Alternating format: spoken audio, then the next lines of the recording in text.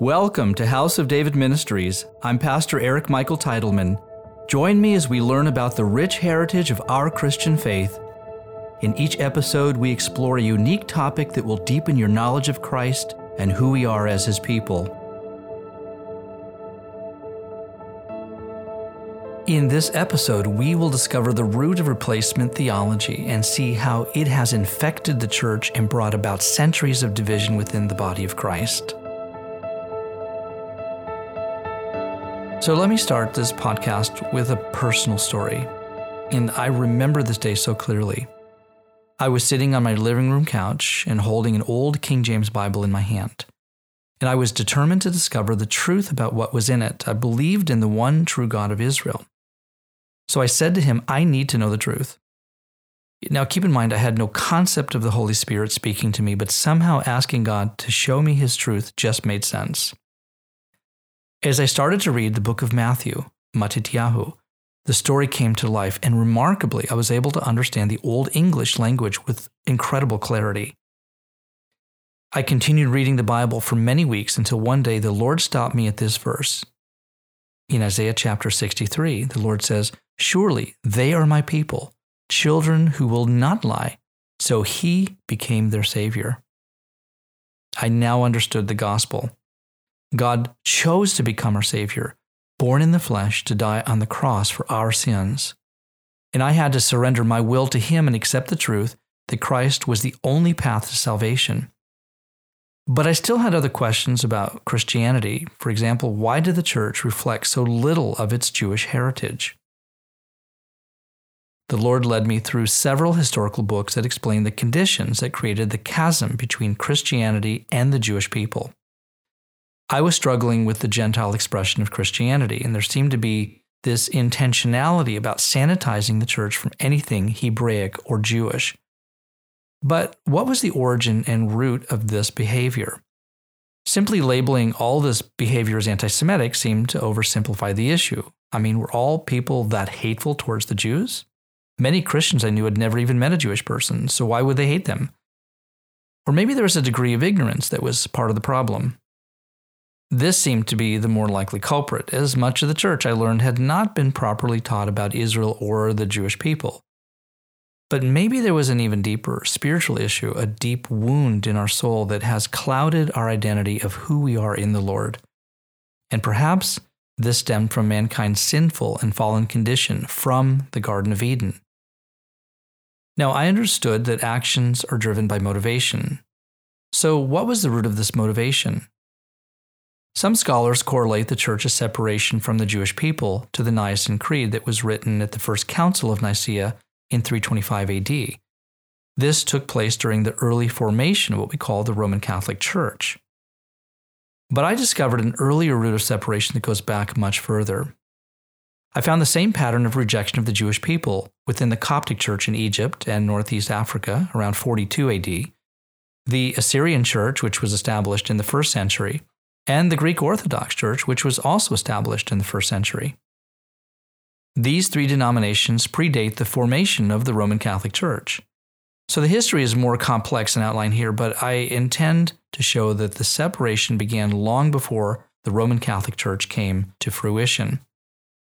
And Paul warned about this looming separation in the book of Romans. And unfortunately, there is a chronology of this division solidifying itself in an early church writing by Tertullian titled An Answer to the Jews.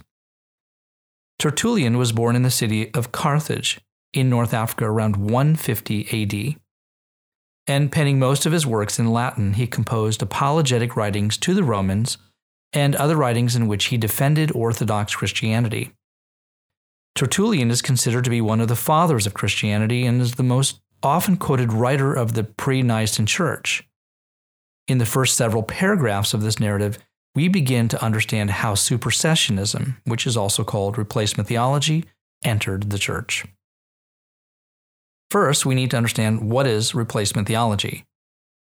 Replacement theology teaches that all of God's covenants and their promises have been stripped from Israel, taken away, and given to the Gentiles because of Israel's rebellion against God and their rejection of their Messiah. And now the predominantly Gentile church has replaced Israel as God's chosen people, a new Israel. This theology often leads to a spiritualization of the Old and New Testament prophecies regarding the Jewish people. And it supports amillennial theology, which teaches that we are now living in the 1,000-year reign of Christ, where there's no rapture of the church and no future promises for the nation of Israel. These theologies believe that Israel was a temporary plan, a type or a picture of God's future greater plan, which is the church. And they take the writings of the New Testament out of context. For example, where it says in Revelation chapter 21, "Behold, I make all things new," they falsely presume that God has replaced Israel with the church. And yet they ignore God's eternal covenant promises with the Jewish people and the descendants of Abraham, Isaac, and Jacob. For example, where the Lord said and affirmed in Jeremiah chapter 33, "If my covenant is not with day and night, and if I have not appointed the ordinances of heaven and earth, then I will cast away the descendants of Jacob and David, my servant, so that I will not take any of his descendants to be rulers over the descendants of Abraham, Isaac, and Jacob. For I will cause their captives to return and will have mercy on them." They also cite scripture pointing to God's issuance of a bill of divorce to Israel, but they ignore or spiritualize the dozens of prophecies that point to God's future redemptive plans for the Jewish people, including his annihilation of their divorce certificate. It says in Isaiah chapter 50, "Where is the certificate of your mother's divorce, whom I have put away?" Replacement theology, what I also call ignorance theology, has been the single most damaging false teaching to enter the church. It has severed the Gentile Christians from their biblical foundation and spiritual fountainhead, and it has also isolated the Jewish people from the love of Christ and God's message of salvation. Rather than share the good news of the gospel and provoke Israel to jealousy, replacement theology has sadly fueled a root of hatred and anti-Semitism by Gentile Christians that have been kept ill-informed of Scripture through blind church leaders. So I pray the Lord removes this blindness and theological ignorance and restores the church to her proper foundation and understanding of God's prophetic plans for Israel and the Jewish people. So let's begin to unpackage the writings of Tertullian so that we can understand his thought process and the root of replacement theology. Tertullian's narrative originates from a dispute between two people who were passionately reasoning and articulating their differences. It was incredibly intense and most likely a very hostile fight between a proselyte, a convert to Judaism, and a Gentile Christian. The fight was so hostile that Tertullian says the truth became clouded.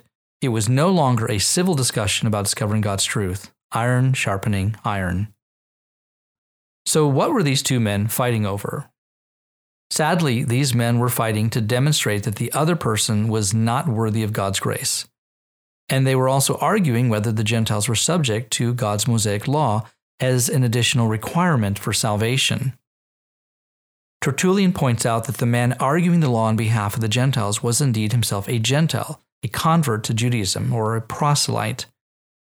And this is plausible, as the rabbis historically never forced Judaism on anyone, and probably held little, if any, relations with those outside of their tight-knit circles, especially Christians. The Jewish people consider themselves to be a separate and distinct people, set apart by the Lord from all other nations. The rabbis teach that the Mosaic law was exclusively given to the Jewish people and the nation of Israel, and the 7 Noahide laws given to Noah after the great flood pertain to the Gentiles. Tertullian now adds his conclusion to the argument. He says, "Although we have God himself as an adequate engager and faithful promiser, in that he promised to Abraham that in his seed should be blessed all nations of the earth, and that out of the womb of Rebekah 2 peoples and 2 nations were about to proceed. Of course, those of the Jews, that is, of Israel, and the Gentiles, that is, ours." He's presuming Esau. "Each then was called a people and a nation, lest from the non-cupitive appellation any should dare to claim for himself the privilege of grace. For God ordained 2 peoples and 2 nations as about to proceed out of the womb of one woman." So Tertullian believes that God intended to create 2 distinct people groups. One is Israel, who remains subject to God's Mosaic law, and the Gentiles, which is the church, who are subject only to God's grace. Now, why is this a problem? Well, simply it doesn't align with Scripture. Because it says we are all saved through faith by grace in Christ, both Jew and Gentile, in other words, as it says in Acts 15. But we believe that through the grace of the Lord Jesus Christ, we, Jews, shall be saved in the same manner as they, Gentiles. There are not two separate paths to salvation, one through the Mosaic law and the other through Christ's atoning works on the cross. The Lord said in the Old Testament in Exodus chapter 9, "One law shall be for the native born and for the stranger who dwells among you." And in John chapter 14, it says Christ is the only way to eternal life, and no one comes to the Father except through him, through Christ. We also need to remember that the Apostle Paul wrote to the church in Rome regarding the now equal and unified relationship between the Jewish people and the Gentiles. He said in Romans 11, "If some of the branches, which are Israel, were broken off, and you, being a wild olive tree, which are the Gentiles, were grafted in among them, and with them became a partaker of the root and fatness of the olive tree, do not boast against the branches. But if you do boast, remember that you do not support the root, but the root supports you." And Paul makes these two compelling statements regarding the Gentiles. First, he says they've been grafted in amongst Israel, who are the natural branches. And second, he warns the Gentiles not to boast or become prideful or arrogant against the natural descendants of Abraham. Tertullian is responding to what he perceives as Israel's pride against the Gentiles. In other words, their separateness and unique qualities that he perceives that they hold under the law of Moses. His response, however, only demonstrates his ignorance and pride, what I call the pride of the Gentiles. In doing so, he has become blind to the truth and has falsely declared that the church and Israel, by God's plan, were to be separate entities. Just as Paul warned in Romans 11, Tertullian has now somehow become wise in his own opinion.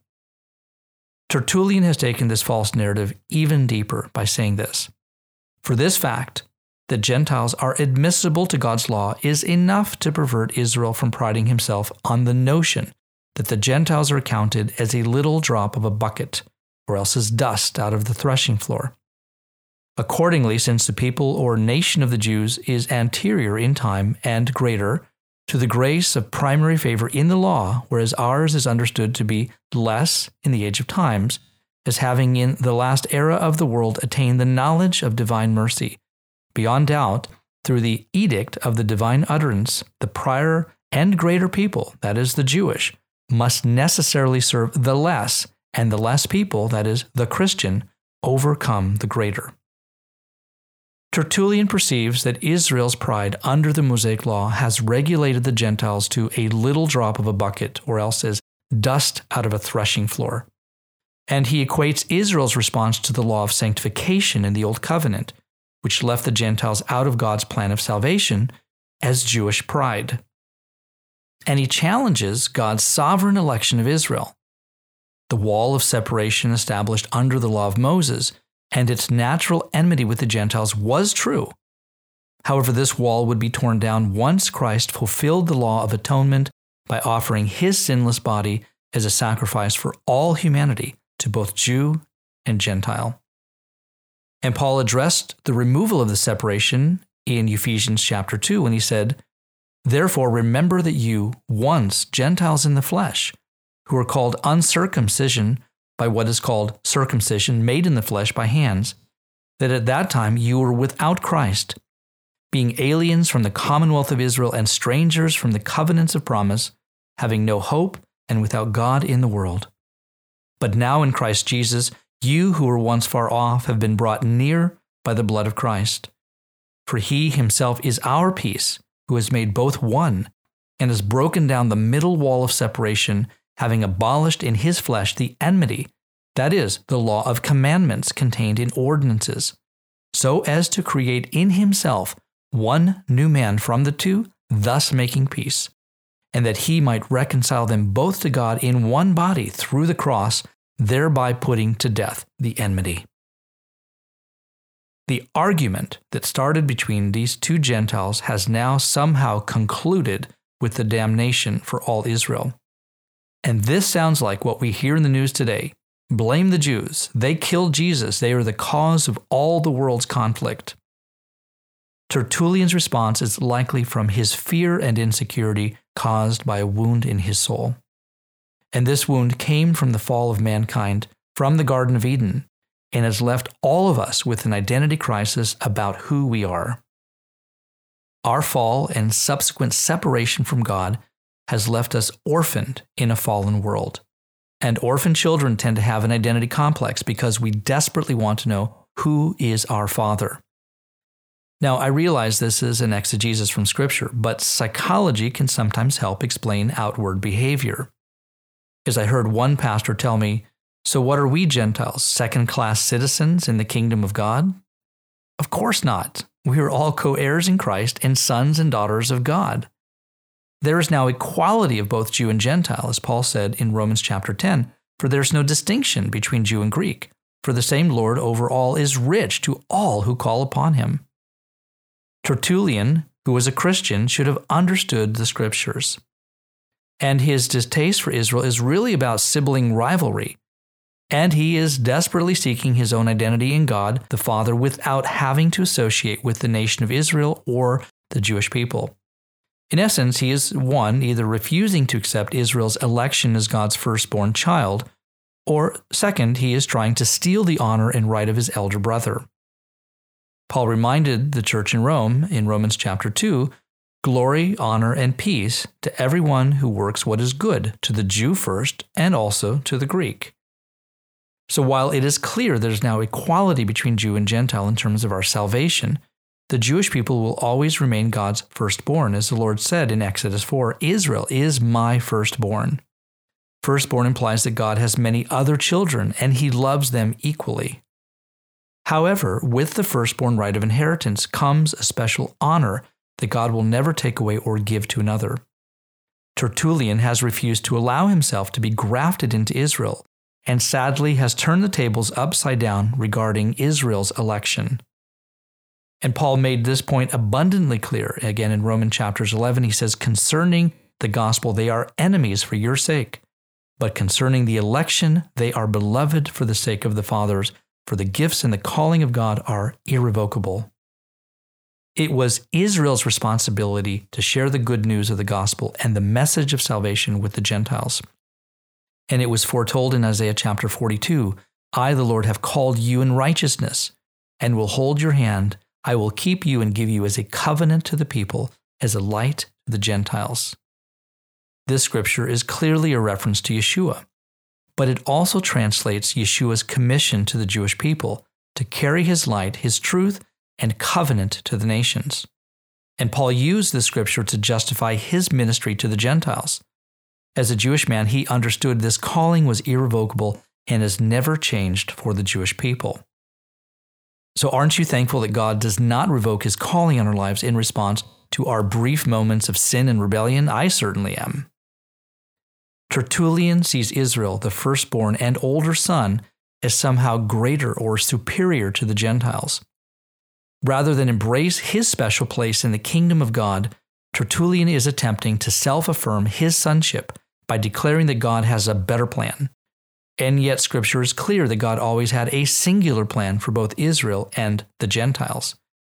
As it says in Zechariah chapter 2, many nations, Gentiles, shall be joined to the Lord in that day, and they shall become my people, and I will dwell in your midst.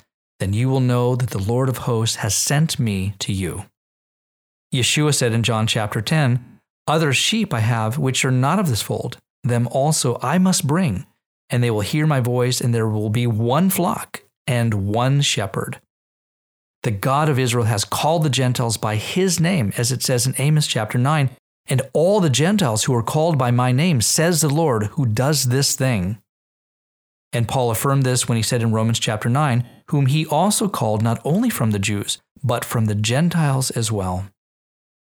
And regarding God's name, it is mentioned over 200 times in Scripture that he is called the God of Israel. And yet, he is not exclusively the God of the Jewish people. For it says in Romans chapter 3, is he the God of the Jews only? Is he not also the God of the Gentiles? Yes, he is the God of the whole earth, but he is also called the God of Israel. And the Gentiles have been joined to the God of Israel and grafted into his people. Being joined to Israel does not require the Gentiles to become Jewish. Paul repeatedly made this distinction in Romans chapter 4. He says, therefore it is of faith that it might be according to grace, so that the promise might be sure to all the seed, Jew and Gentile, not only to those who are of the law, the Jewish people, but also those who are of the faith of Abraham, the Gentiles, who is the father of us all, as it is written, I've made you a father of many nations. Paul articulated and distinguished that there are natural descendants of Abraham, who are the Jewish people, and there are also the wild olive trees, the Gentiles, who have been grafted into Israel contrary to nature. The nations are joined to the Lord, and for that part are also joined to Israel, reaffirming what Paul said, that you have been grafted in amongst them. The Lord declared in Zechariah chapter 2, many nations shall be joined to the Lord in that day, and they shall become my people. And I will dwell in your midst, and you will know that I, the Lord of hosts, has sent me to you. The nations are joined to the Lord, and for that part are also joined to Israel, reaffirming what Paul said, that you have been grafted in amongst them. Therefore, since the covenants were made with Israel, the nations can only be joined to the Lord through Israel. When Yeshua said he had other sheep that he would bring into this fold, he was saying that he would bring the Gentiles to himself and join them to Israel. But he affirmed there would only be one flock and one shepherd. Therefore, there can only be one people of God. And this one people is called the church. In Greek, it's called the ekklesia, and in Hebrew, the kahal, or more accurately called the great assembly. And this one assembly, who are a new creation in Christ, are comprised of every nation.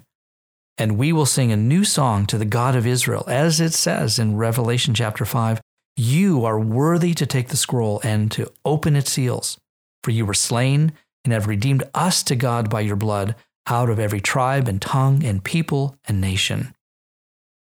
In contrast, Tertullian mistakenly believes that since Israel rejected her Messiah, God's divine mercy has left Israel and has now fallen upon the Gentiles.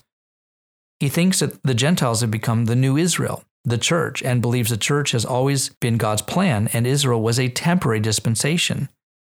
This manifestation of jealousy is an outward expression of hatred towards the Jewish people, and the behavior that perpetuates this hatred is called anti-Semitism. This hatred is fueled by a demonic spirit and in large part is driving the age-old conflict between Israel and her older siblings, Ishmael and Esau, where it says in Genesis 25, one people shall be stronger than the other, and the older shall serve the younger. We see this resentment in the parable of the prodigal son. In Luke chapter 15, it says, now his older son was in the field, and as he came and drew near to the house, he heard music and dancing. So he called one of the servants and asked what these things meant. And he said to him, your brother has come, and because he has received him safe and sound, your father has killed the fatted calf. But he was angry and would not go in. This hatred comes straight from the pit of hell and is Satan's attempt to use our woundedness and weakness of man's soul and flesh and our pride to divide the kingdom of God. Tertullian's last nail in his coffin of false theology is when he declares that Israel, being the greater, will eventually be overcome by the lesser Gentile Christian church. Instead of Israel ultimately becoming the fulfillment of God's plan in his earthly kingdom, where the nations would be joined to her, the church, which is comprised of mostly Gentiles, replaces Israel, and Israel becomes subservient rather than equal to the Gentiles. Tertullian refuses to embrace the truth of Scripture, where it says in Ephesians chapter 3 that the Gentiles should be fellow, meaning joint heirs of the same body, and partakers, meaning sharers, of his promise in Christ through the gospel. Again, Paul's writings in Romans 11 and Ephesians 2 clarify that the Gentiles have been grafted in amongst Israel to become one new man in Christ. We all require the blood of Yeshua to atone for our sin, and we are all adopted children brought back into a relationship with our Heavenly Father through the blood of Christ. The Gentiles have now received the same blessings and promises, including the gift of salvation and the responsibility of sharing this message of salvation with the world. Yet the Jewish people will always remain God's firstborn. Because of Israel's transgression and unbelief in her Messiah, the Gentiles have been grafted into the covenant promises made with Israel so that they would provoke Israel to jealousy. And sadly, Tertullian is holding to a demonic lie that the church has supplanted Israel as God's chosen people. And rather than provoking Israel to salvation in their Messiah, the Gentile church through the centuries has largely ignored, and worse, persecuted the Jewish people. And this is why during all my early years in the church, I found it difficult to connect with the Gentile expression of Christianity. And it was not because the songs or worship style were different, or even for any lack of Jewish observances like the Passover or the Sabbath, but simply because of the spirit of replacement theology that has continued to infect the church. The Gentiles have tried to usurp the place of God's firstborn and have tried to steal their spiritual identity. The children of Israel are the rightful heirs to God's covenants and promises, not by any works of the flesh, but only by their faith in Christ. And God's promises to Israel are irrevocable, meaning they are still in effect. Yet, because of Israel's rejection of both her Messiah and her calling to bring God's salvation message to the nations, the Lord has turned for a season to the Gentiles and given them the mantle and responsibility for completing the Great Commission. This commission is not to the exclusion, but fully with the inclusion of God's remnant of Jewish believers, that we together as one new man in Christ, Yeshua, would labor to provoke Israel to jealousy. This would not only result in the bringing in of the full number of Gentile believers into the kingdom, but would also bring resurrection life to the church and the whole earth, thereby ushering in the return of the Lord and the millennial kingdom. As Yeshua declared in Matthew 24, this gospel of the kingdom will be preached in all the world as a witness to all the nations, and then the end will come. And we, the church, which are one new man in Christ, comprised of every tongue, tribe, nation, and people, are that witness. Amen.